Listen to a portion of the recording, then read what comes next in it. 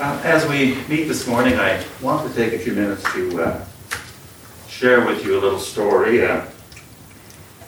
It's from, a biography I've been reading recently about a man. He's a monk who lived about 500 years ago. Now, as a young man, he was very devoted, and as you'll see, he was almost to a fault. The story goes that he was so fixated on his unworthiness before God that he became obsessed with confessing every single sin that he could bring to mind. And in keeping with church tradition that the church he belonged to, he did not confess his sins directly to God, but to a human confessor.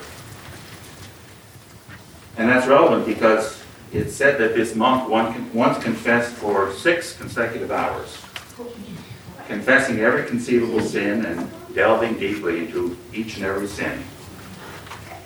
And needless to say, he probably drove his human confessor to distraction. The story goes on to suggest that this young monk was determined to get to the bottom of it all. But as the storyteller, author, pointed out quite astutely, I think, the problem was that there was no bottom, because we were and we are sinful all the way down. We'll never be able to remove our sinfulness on our own.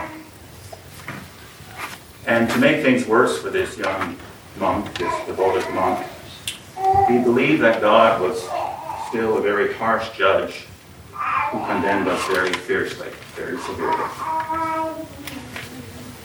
I think it was last week when Tim told us the story about another young man who lived about 1,500 years earlier. You might recall, this was the rich young man who met with Jesus in the Gospel of Matthew. This young man asked Jesus what it would take to achieve eternal life. Jesus replied that he should keep the commandments. The man, very proudly perhaps, answered that he kept the commandments and asked what else he could do.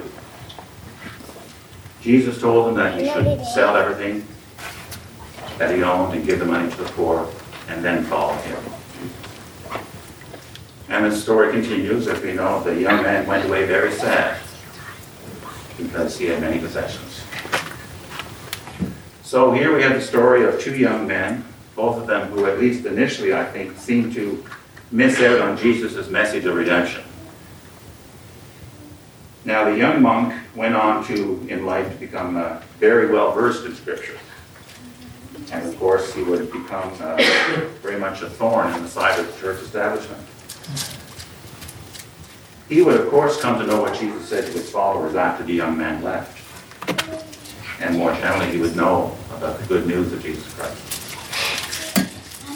What the rich young man failed to understand was that while it's hard for a rich man to enter heaven, God will admit us to his kingdom if we have faith in Christ and put no other gods above him. So, as we prepare ourselves to take these symbols of sacrifice before us, let's be reminded that the message is ultimately one of grace. The God we know is a God who judges us, yes, but he's also a God of great love and mercy. I'd like to close by reading a passage from Paul's letter to the Ephesians, and something I don't do very often is I'm reading from the Message, a different language that sometimes is a good thing.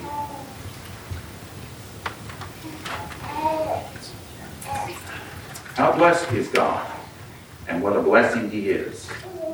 He is the Father of our Master Jesus Christ, and takes us to the high places of blessing in him. Long before he laid down earth's foundations, he had us in mind, has settled on us as the focus of his love, to be made whole and holy by his love. Long, long ago, he decided to adopt us into his family through Jesus Christ. What a pleasure he took in planning this. He wanted us to enter into the celebration of his lavish gift-giving by the hand of his beloved Son. Because of the sacrifice of the Messiah, his blood poured out on the altar of the cross, we are free people. Free of penalties and punishments chalked up by all our misdeeds.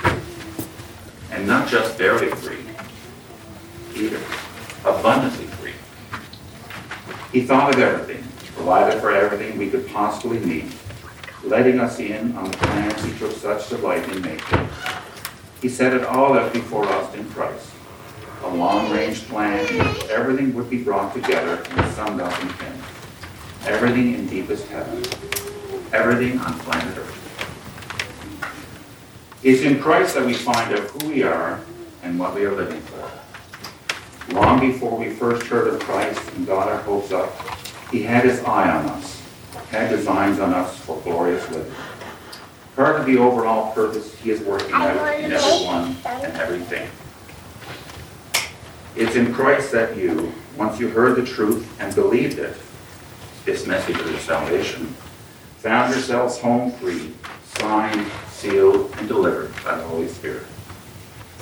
This signet from God is the first installment on what is coming, a reminder that we'll get everything God has planned for us, a praising and glorious life.